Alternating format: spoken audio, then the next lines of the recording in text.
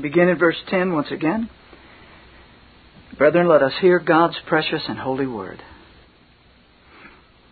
Who can find a virtuous woman?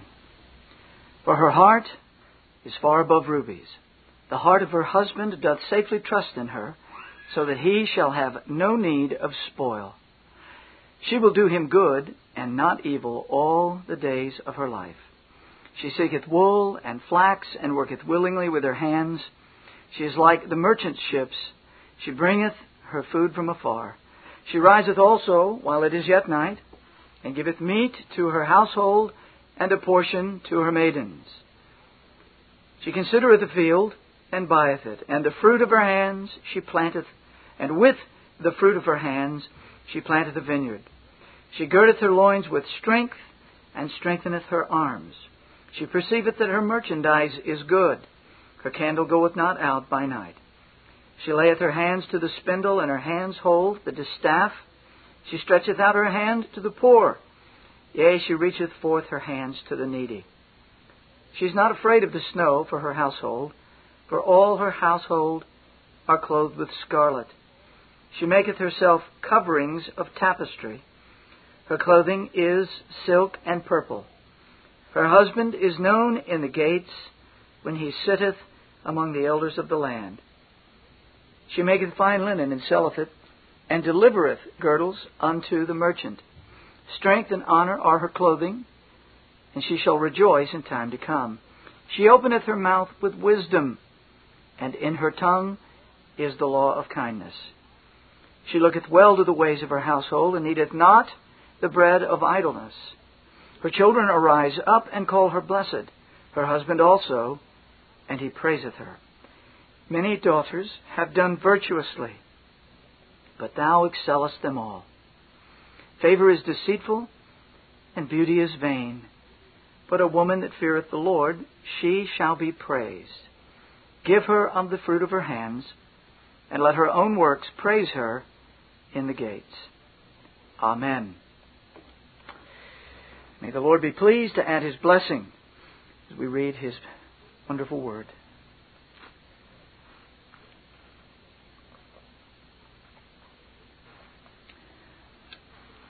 Now, we've been considering the manifestation of a virtuous woman's godly fear, her gracious heart submission to her God.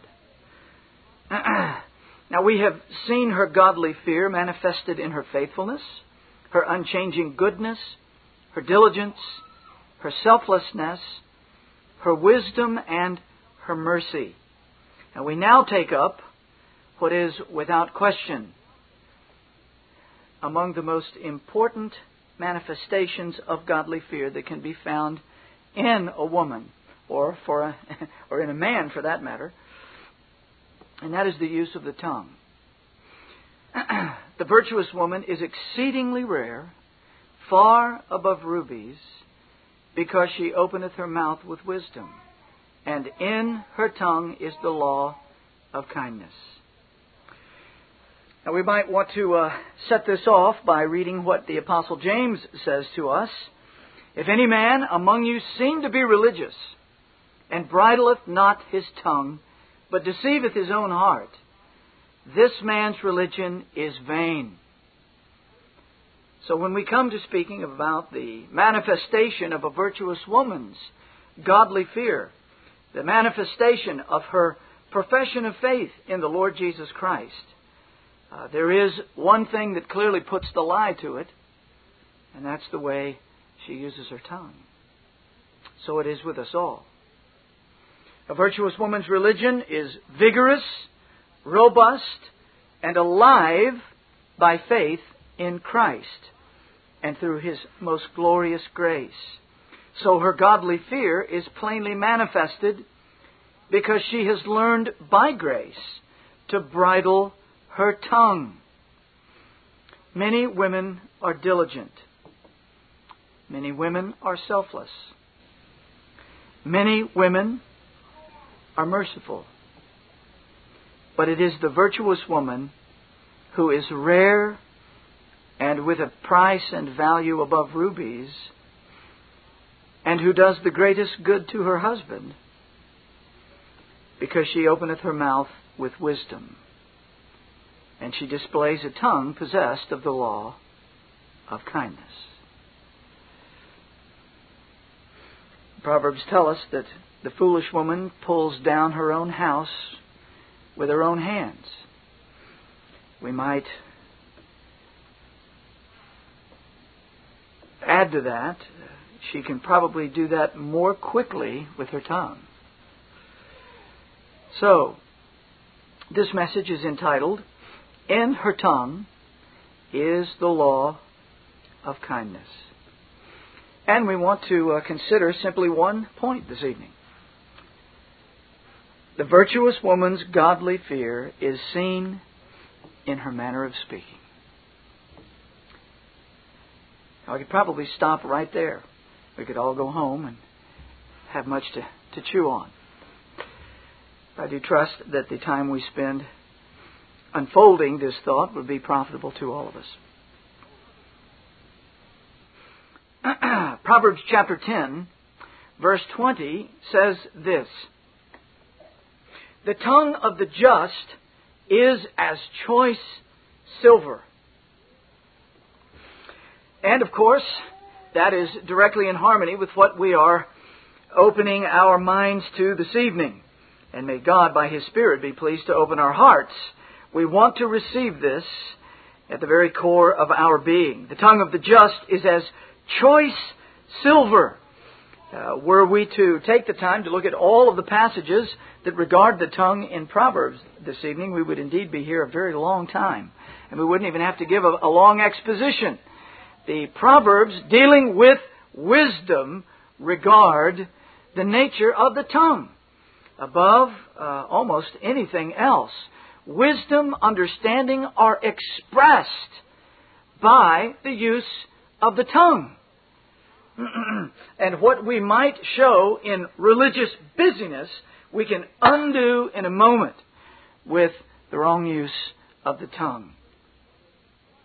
The virtuous woman, the excellent wife, has learned that her tongue is an extraordinary power, either for good or evil.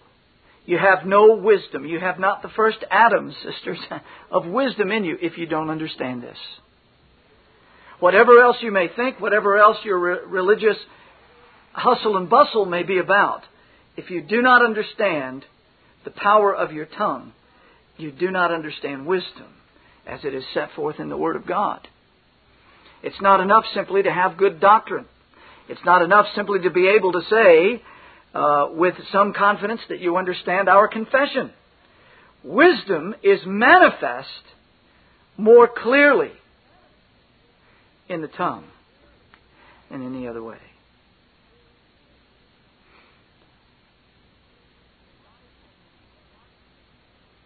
The wise woman has learned that with her tongue she can tear down or she can build up. She can wound or she can heal. She can ridicule or she can respect. Guided by the Spirit and guarded by her heart, she skillfully uses her tongue to exalt the Lord, to honor her husband, to teach her children, and to teach younger women. Now, those are all plainly set forth in the Word of God. George Lawson says, quote, "The virtuous woman abhors the thought of making any person uneasy. But when there is necessity for reproving, or even then, she will be as gentle as can possibly consist with the efficacy of her admonitions. Kindness is painted on her countenance and flows from her tongue. For it possesses the throne of her heart and gives law to all her words and actions. She is a living explication of that beautiful description of charity which the Spirit of God gives us by the pen of the Apostle Paul." He's referring to 1 Corinthians 13. Close quote. Now notice he makes the direct connection between heart and tongue. Heart and tongue. The virtuous woman abhors the thought of making one uneasy. What he's talking about there is certainly not the uneasiness that comes when we tell people the truth. You tell people the truth of the Word of God, no matter how sweetly you say it, they're going to be uncomfortable. But he's talking about the fact of the manner in which she instructs or reproves. More likely, here he's referring to the instruction of children in the home and those servants that labor along with her. Nevertheless, that applies all the way across the board. I love the way that he says kindness is painted on her countenance. Very often, our beloved sisters overindulge in painting on beauty when what they should be working on, painting on their faces, is kindness. Kindness flows from her tongue, for it possesses the throne of her heart. Absolutely vital to understand this. Now, what we have here is a woman opening her mouth with wisdom. And we want to consider this notion of wisdom for a few moments. Again, remember, the Proverbs are among the wisdom writings of Scripture. And all through these blessed Proverbs, we have the Spirit of God exhorting us to wisdom, wisdom, wisdom, understanding. And this idea of wisdom, as we have already spoken on numerous times, just in this study alone, ultimately shows itself in the application of the Word of God to the life. And I repeat, it can be seen no more clearly than in the way the tongue is used. Franz Delitzsch once wrote, quote, "When she speaks, then it is wisdom pressing itself from her heart outward, by means of which she breaks the silence of her mouth." Close quote. Wisdom pressing itself from her heart outward. Now, that is a remarkable statement. I've got a few more quotes in here than I normally use, because as I was doing my studies, I found several of them that were just priceless, at least in my own estimation. And this is certainly one of them. I can't say anything any better than this, so I just as soon let him say it. Here it is. Here's the picture. This is a remarkable and a telling expression. Here is the picture of a heart fermenting in wisdom as a fine wine, and then giving vent from the heart to the hearer. Wisdom in the heart. Pressing is the word that he uses. Wisdom pressing itself from the heart. Now, the only way, sisters, that happens is that your heart be possessed of wisdom. And it doesn't fall on you out of a tree. It comes from the Spirit of God. It comes from communing with your God. It comes from prayer. Talking to God and having His Word talk to you by the power of God's blessed Spirit. Your heart must be filled with wisdom, and that only comes by drinking at the fountain of the Lord Jesus. Now, instead of explosions of rage, outbursts of hatefulness, being controlled by emotions, a virtuous woman's heart overflows with God's wisdom by the gracious power of the Spirit. How important and how rare. Perhaps if he had left all of these amazing descriptions of industry and diligence out, and it simply said, her price is far above rubies, and then cut immediately to this one, she openeth her mouth with wisdom, and in her tongue is the law of kindness. There could be hardly any expression more sobering. Just for any human being to bridle the tongue is clearly an act of new creation. It is not possible in and of itself when we are lost. Now, when I say not possible, certainly lost people learn to control themselves and not speak sometimes. You can go back and read some of the great wisdom of the pagans, and they talk about the same thing, learning how to be quiet when you need to be quiet and learning when to speak. They understood many of these very same principles, and some of them to a very great degree mastered it in an outward form. The issue is the Word of God tells us without faith it is impossible to please God. And so it must issue from faith in the Lord Jesus Christ. Wisdom is actually personified, as we have spoken before, as a woman in Proverbs 9. Wisdom hath builded her house, she hath hewn out her 7 pillars, she hath killed her beasts, she hath mingled her wine, she hath also furnished her table. She hath sent forth her maidens. She crieth upon the highest places of the city. Now notice, she's using her tongue. Wisdom uses her tongue here. She cries out upon the highest places of the city. Whoso is simple, let him turn in hither. As for him that wanteth understanding, that means lacks understanding, she saith to him, Come eat of my bread, and drink of my wine, which I have mingled. Forsake the foolish, and live, and go in the way of understanding. Here's wisdom, personified as a woman, speaking that which is edification. Speaking and calling to that to which is right. Come eat of my bread and drink of my wine, which I have mingled. Forsake the foolish and live.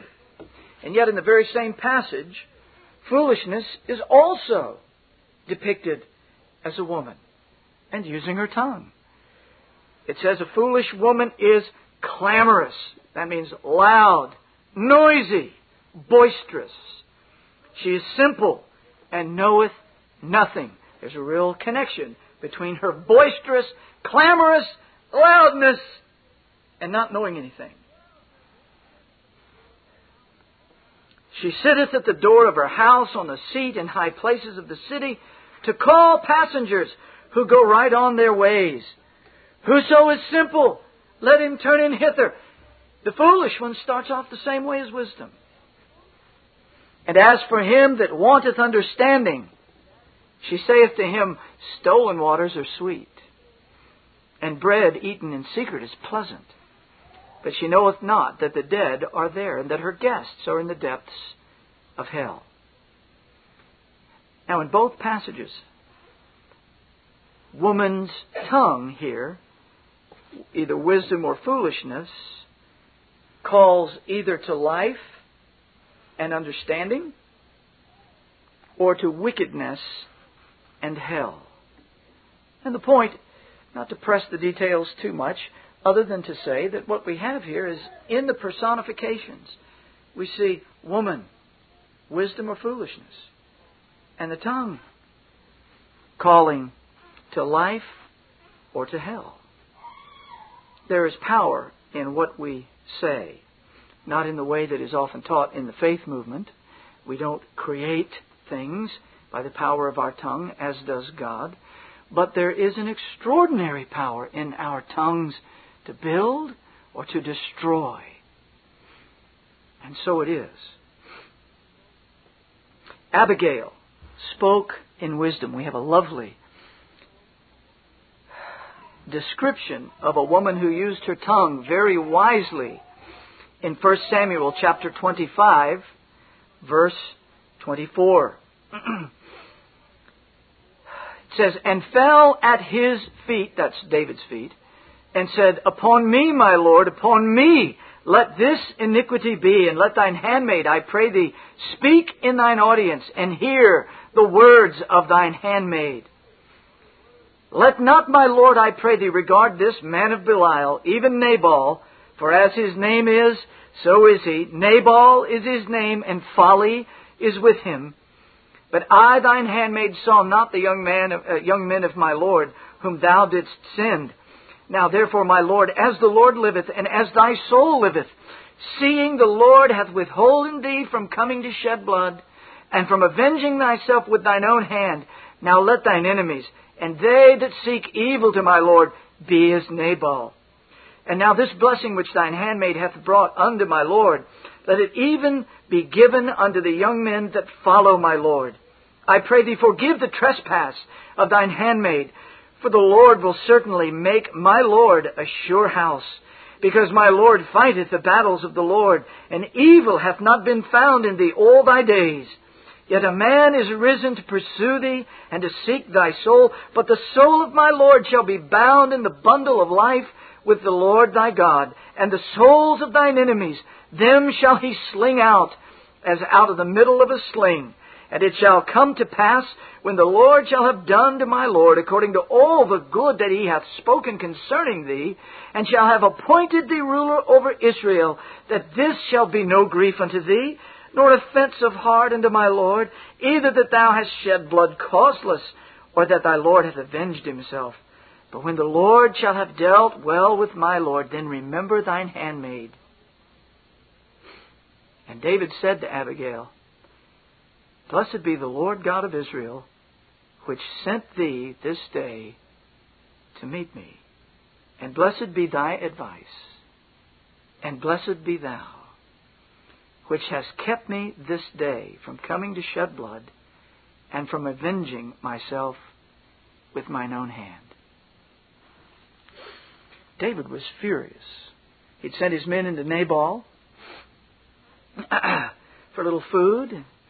Nabal, like the fool that he was, said, David, who's David? He's running from Saul. Go away. David's men came back and said, blew us off. And David said, we'll just go take his head off. We'll just go and utterly annihilate him and everything that he has. And David was angry. This was no little thing, brethren. We have to stop and read our passages carefully and think them through. David had been rebuffed at a time when he was in need. And it was a needless rebuff. And in his state of mind said, this is a fellow that I'm going to go make pay for this. He was furious. So here comes a man who's a great warrior. Here's a man who's, in his younger days, taken on lions and bears, and he took on a giant. He's been a fighter. He's had to deal with Saul and his army. This is not a man to trifle with. And Nabal, being the fool that he has put himself in a very precarious position. David's on the way to relieve him of his life. And when the word gets to Abigail, in wisdom, she comes to appease him. She comes and she speaks words of wisdom. She doesn't just throw herself on the ground and plead in an embarrassing way. Her heart, as we have just read a few minutes ago, is pressed with wisdom, and it comes out of her mouth to David. She says, you've been blessed of God and you're going to rule. And she's standing directly in the promises of God. And you will see over and over when God sets men forth in Scripture, when He sets forth women in Scripture, in a good light, they are standing upon the Word of God when they speak. She says, God's promised you that you're going to be the ruler. He's appointed you ruler over Israel. Now, don't let this little thing be a grief to you. I've brought a gift to you. I've brought food out. She had put together a wonderful, quick feast, if there could be any such thing. And here it is to these hungry men who are hungry and weary and angry. And this one woman comes and takes on this horde of angry, hungry men with some food and very wise talk. She says, now, when the Lord has dealt well with you, remember your handmaid. We've just brought you here some food. You don't want to waste your time on a fool like my husband.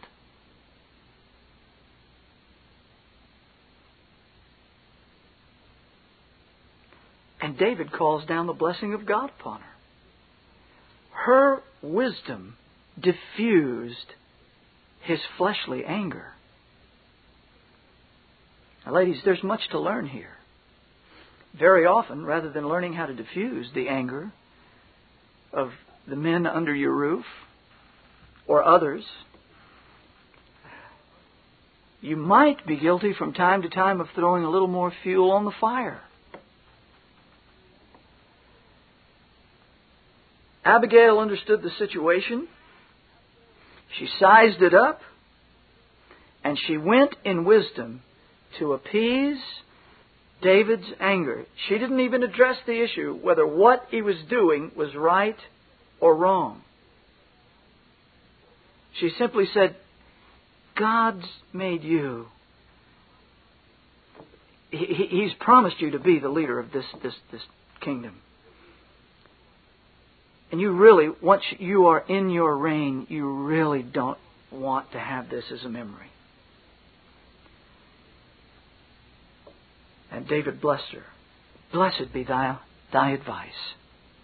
Blessed be thou, which has kept me this day from coming to shed blood. By her wise approach to his anger, he himself said, you've done the right thing, and I see what I'm doing. This is why Proverbs 19 verse 14 says, a prudent wife is from the Lord. Ladies, you can deal with your husband in their rude days, their cranky days, their obnoxious moments, and you can just fire him up and get him more angry, and y'all can have a good shouting match.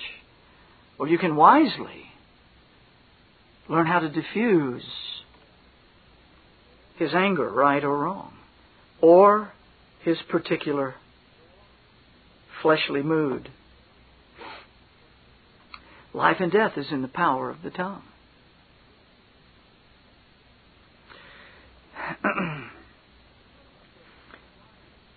The tongue of the wise woman is also a tongue of kindness.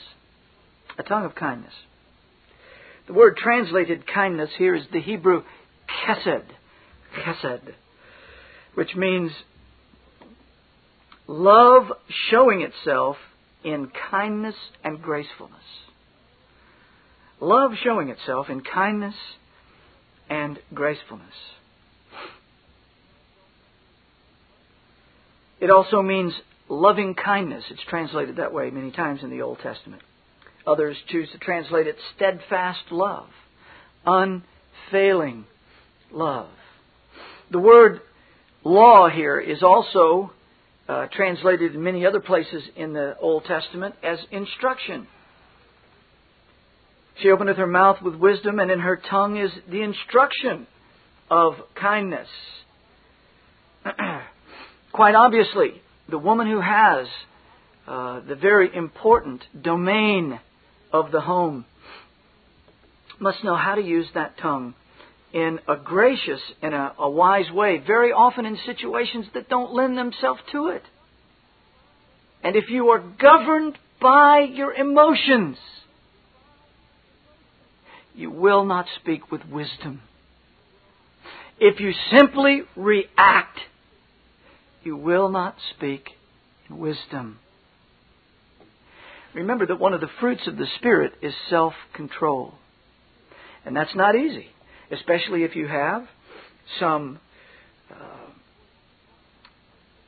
unfortunate moment of a husband throwing a fleshly fit, or a child acting in an ungrateful and ugly way.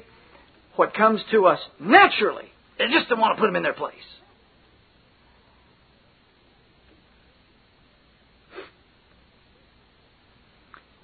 But the virtuous woman learns how to use her tongue in a wise way. Doesn't necessarily mean circumventing the issue. Abigail went right face, head to head with it. But she didn't say, "All right, David, you're acting like a child.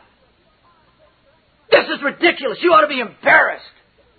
Look at a man of your stature doing this kind of idiotic thing. What's the matter with you?" He might not have been very patient with her. But she didn't grovel. She wisely took the situation head on. Sisters, it will take the Spirit of God to teach you this. But He does teach it. We see it in Abigail. We saw it in the wise woman 2 weeks ago, who saved an entire city. Here's a furious army out there, led by Joab, ready to level the city. And she says, "What? Are you going to destroy a mother in Israel? And a city that's a heritage of the Lord? What's going on here? What do you want?" "Well, we want this fellow's head." "I'll take care of it." Again, she didn't say, "Joab, come on, what's happening here? Look at you. And you're supposed to be the leader of David's army? You've brought all these men just to take care of one little fellow. This is embarrassing." She could have put him in his place. It wouldn't have worked. She wisely took on the situation. There's no running away. These are brave women. They are wise women. They know how to open their mouths without crawling on the ground on one hand, and without deciding that they'll just raise themselves up and put everybody in their place. They think the Word of God. Both of these women stood directly on biblical truth and made a case appealing in wisdom. Now, the tongue of kindness, the tongue of unfailing love, the tongue of loving kindness is so vital in a home. It's absolutely vital. There is a danger of having a contentious tongue, the Proverbs tell us. Chapter 19, verse 13 says, "The contentions of a wife are a continual dropping."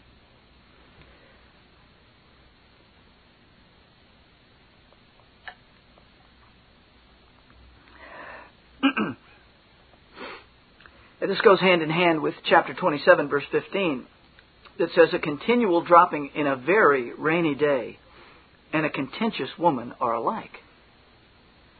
Now the Septuagint, the Greek translation of the Old Testament, reads this on that verse: "On a stormy day, drops of rain drive a man out of his house. So also does a railing woman drive a man out of his own house." We have contentions here. A contentious woman, a nagging woman, a brawling woman, a quarrelsome woman, argumentative.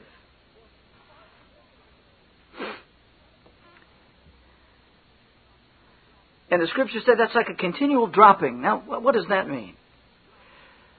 Continual dropping. Well, that's King James English for a continual dripping. Drip, drip, drip.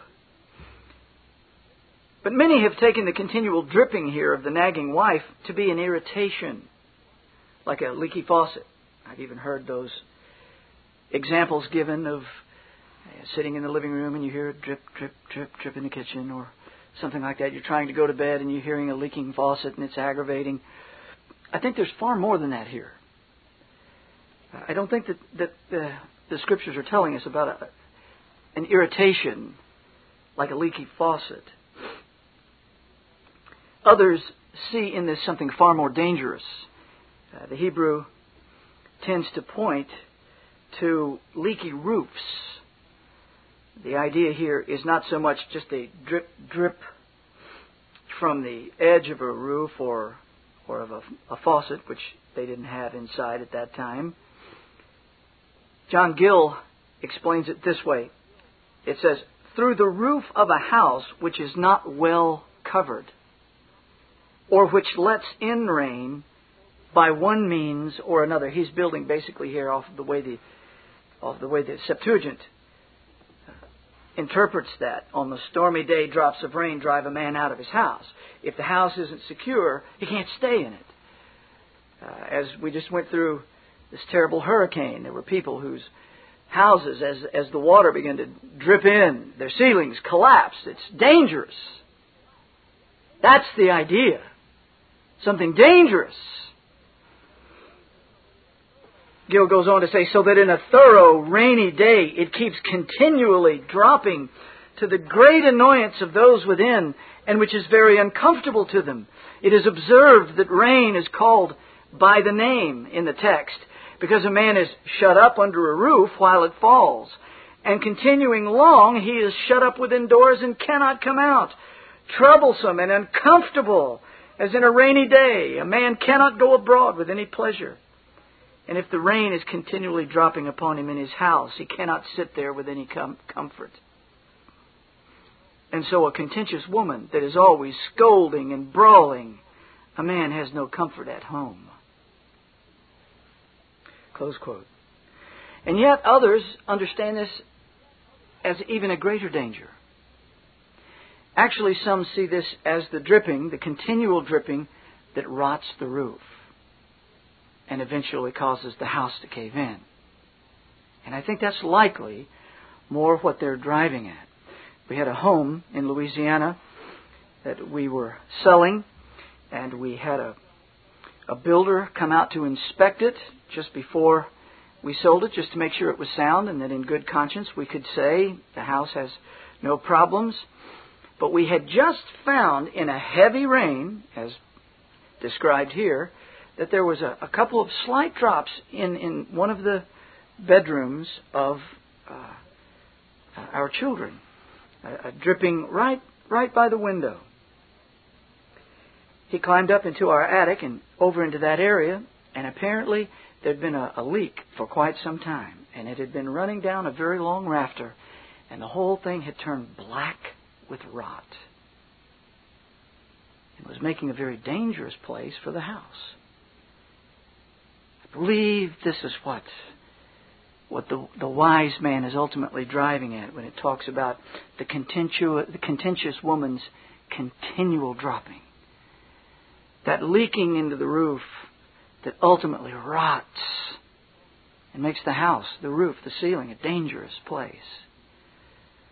Sisters, with your tongues, as Gill points out, as the wise man is telling us, you can make your house a very dangerous, uncomfortable place with your tongue.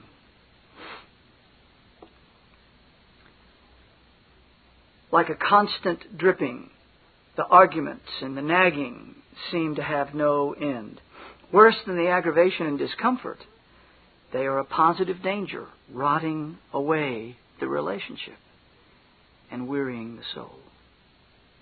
Charles Bridges has another one of those amazing comments.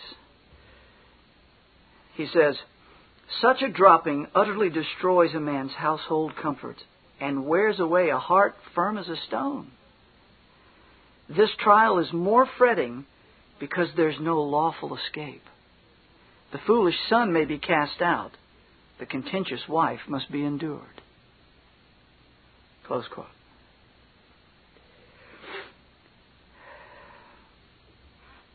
Now, while this is true, and sisters, while you should take this very, very, very seriously,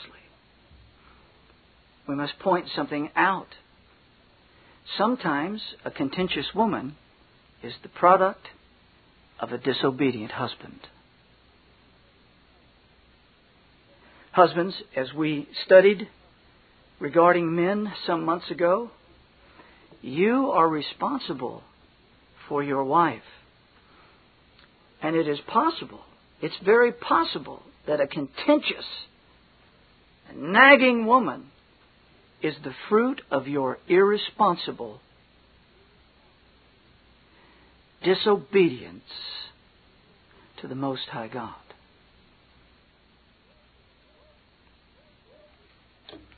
Your wickedness can make them shrews.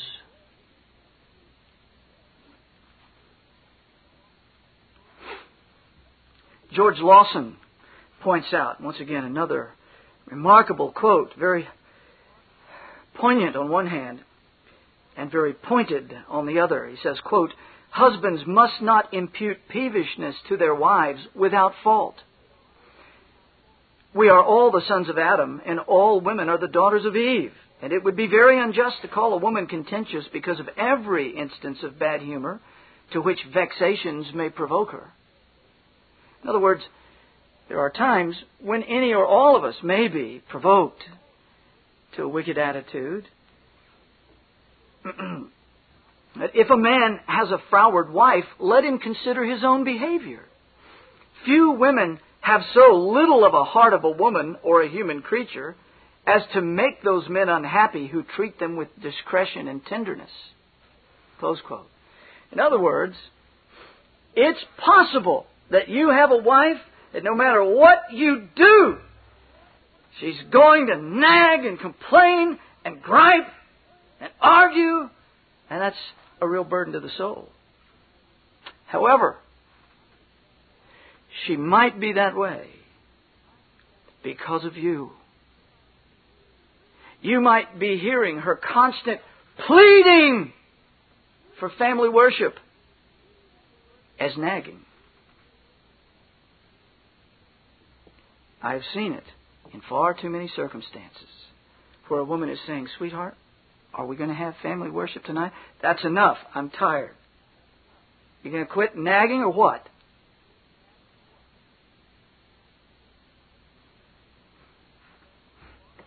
I have sat far too many times and watched women in my office or in my living room weep because every attempt that they make to encourage their husbands in the Word of God is seen as not being submissive, as being complainers, as being naggers.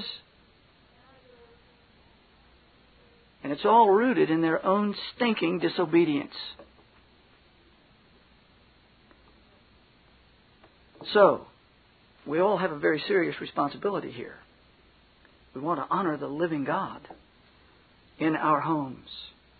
And husbands, it could be that if you are disgruntled with your wife's manner of address to you, before you write her off as simply being a sinful shrew, ask yourself if your own life is not provoking this.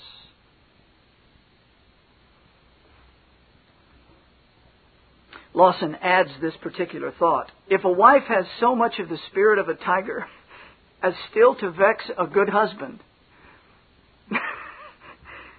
his duty is to acknowledge God in this providence and to consider it as a just correction or a necessary trial.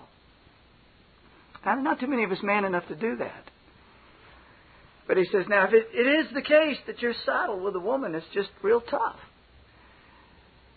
you need to get before the living God and recognize He's in control of this providence. And He will use this to your own sanctification.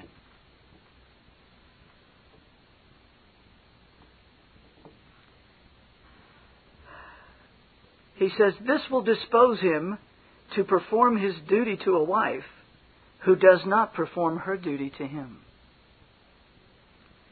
And to become better by her means if he cannot make her better by all his endeavors and prayers.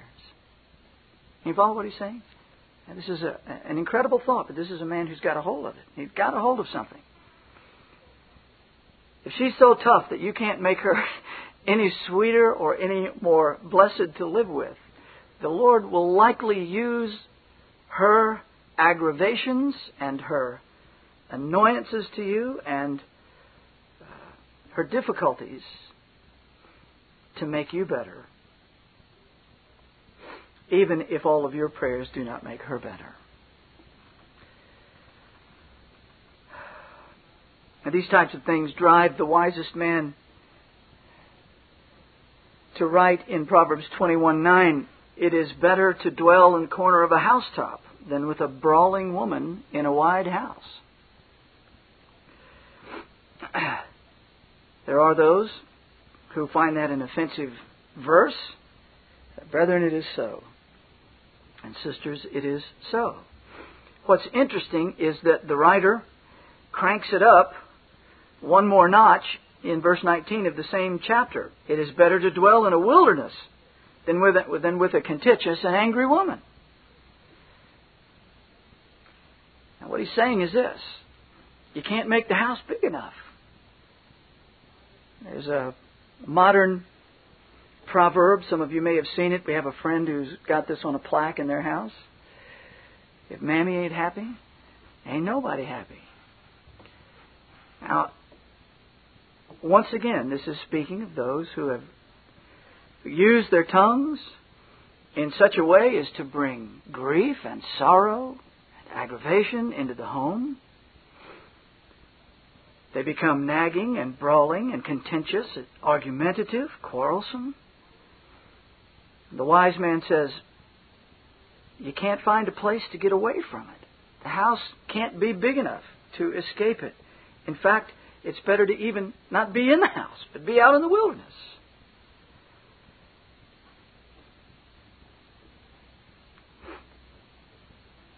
Well,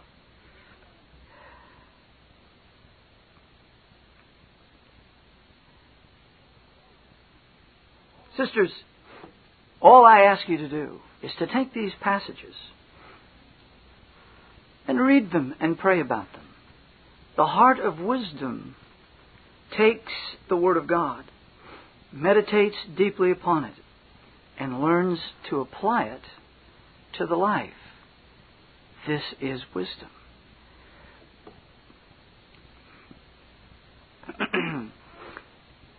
Chapter 16, verse 24 says, "Pleasant words are as an honeycomb, sweet to the soul and health to the bones." You live with one of these sons of Adam, it's pretty easy to get critical. We're a mess.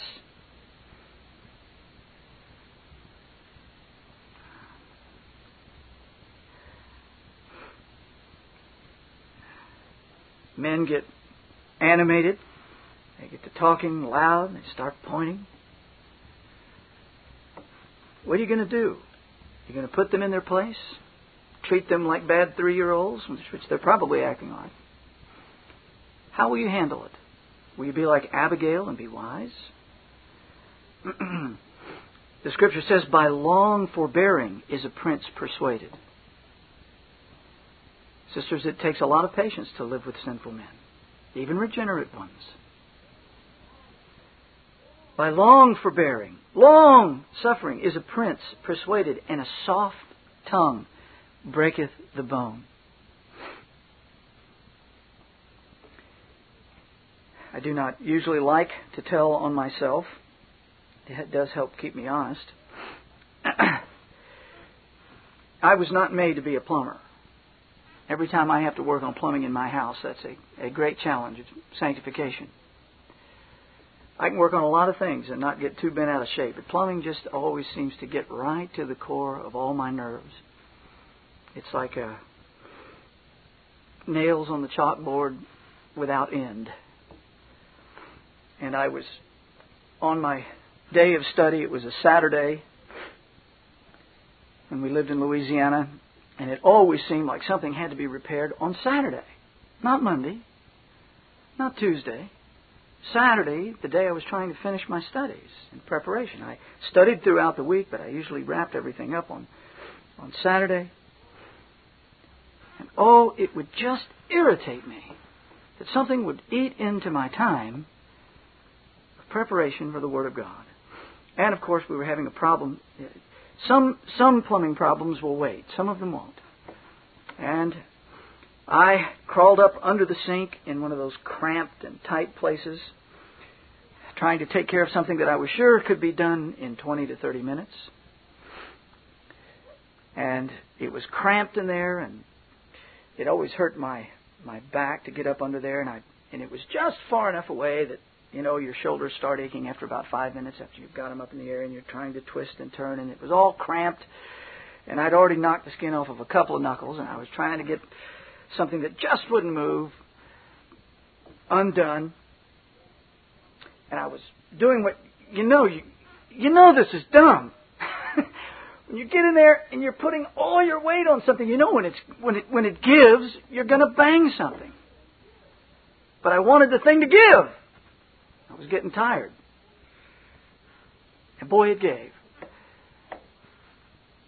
I hit my hand so hard up under there, and to throw a little salt into the wound, as soon as I hit my hand, bashed my knuckles, rust and water fell right in my eyes. And in a moment of 6-year-old anger, this was a cast-bottom sink, I hit the thing about 3 times with my wrench. I was furious. You could just hear it all through the house. Bam! Wham! It was a very ugly scene. Very fleshy. And my wife was standing right past my feet, which I didn't know. I was just livid. And she said, "I wonder what the congregation would think if they saw this." That was it.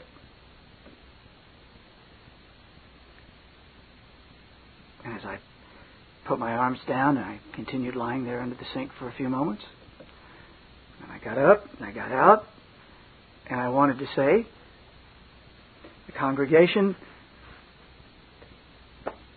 maybe there's a plumber in the congregation.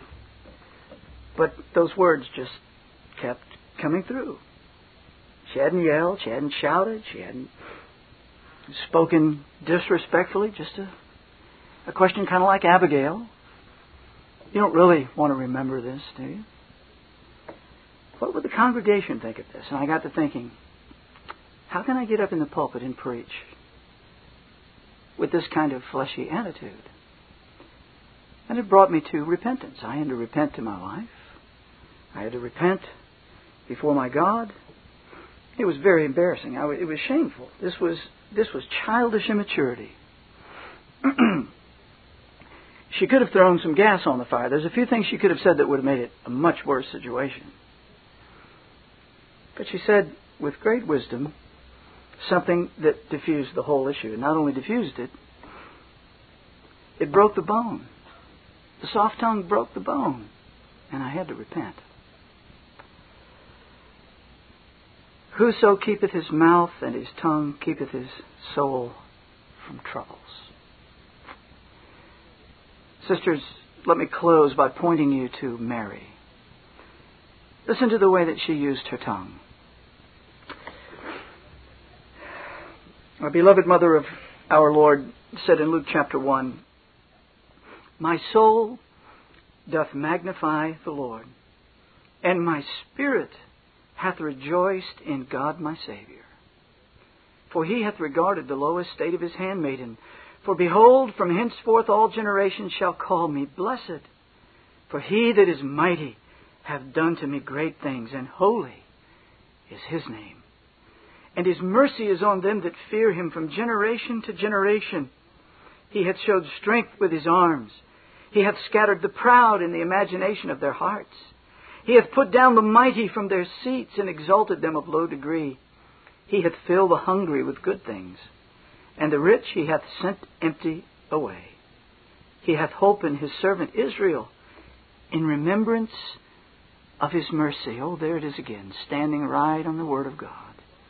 "As he spake to our fathers, to Abraham, and to his seed forever." And the Spirit of God fills the heart of a woman who has filled her heart with the truth of Almighty God. She can speak in a way that brings glory and honor to the living God. She can be like Priscilla, used of God to teach a man mighty like Apollos the way of Christ better. She can stop an angry David. She can stop a raging Joab. She can learn in wisdom to magnify and glorify the living God.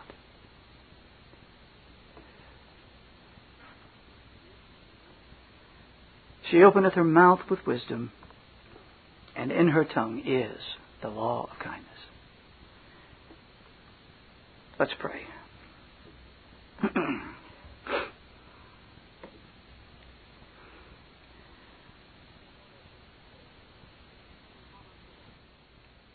Oh, Father, what weak, pitiful,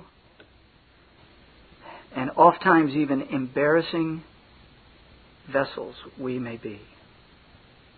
Our sin so often puts a stain to our profession of love for Thee. But Father, how quickly we can do it with our tongues. Oh, how I pray that Thou wouldst raise up a generation of wise women, of women who use their tongues to exalt Christ, to praise the living God, to use their wisdom to break the bone. O Holy Lord, take these things, apply them to our hearts. May we not vex our wives and make them contentious as husbands. And may every sister here examine her own heart by this word. And may all of it be to Thy great glory and honor.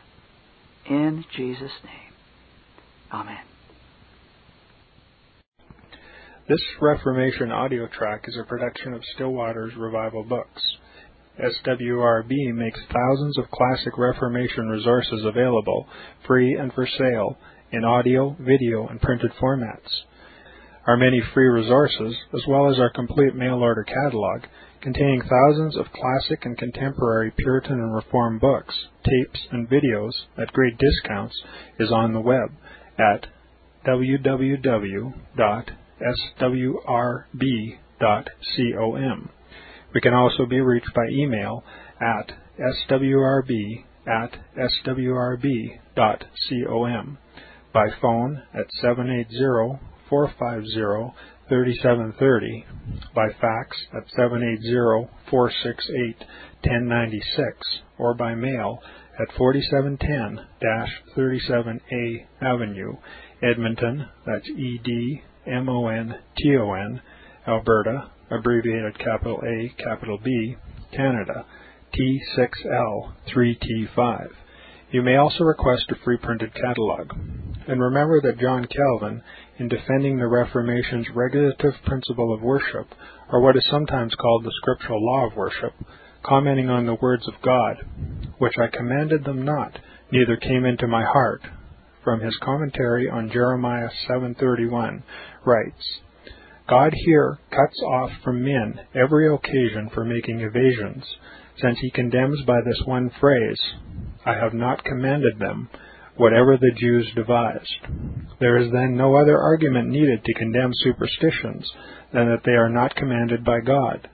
For when men allow themselves to worship God according to their own fancies, and attend not to his commands, they pervert true religion. And if this principle was adopted by the Papists, all those fictitious modes of worship in which they absurdly exercise themselves would fall to the ground. It is indeed a horrible thing for the Papists to seek to discharge their duties towards God by performing their own superstitions. There is an immense number of them, as it is well known, and as it manifestly appears. Were they to admit this principle, that we cannot rightly worship God except by obeying His word, they would be delivered from their deep abyss of error. The prophet's words, then, are very important when he says that God had commanded no such thing, and that it never came to his mind, as though he had said that men assume too much wisdom when they devise what he never required, nay, what he never knew.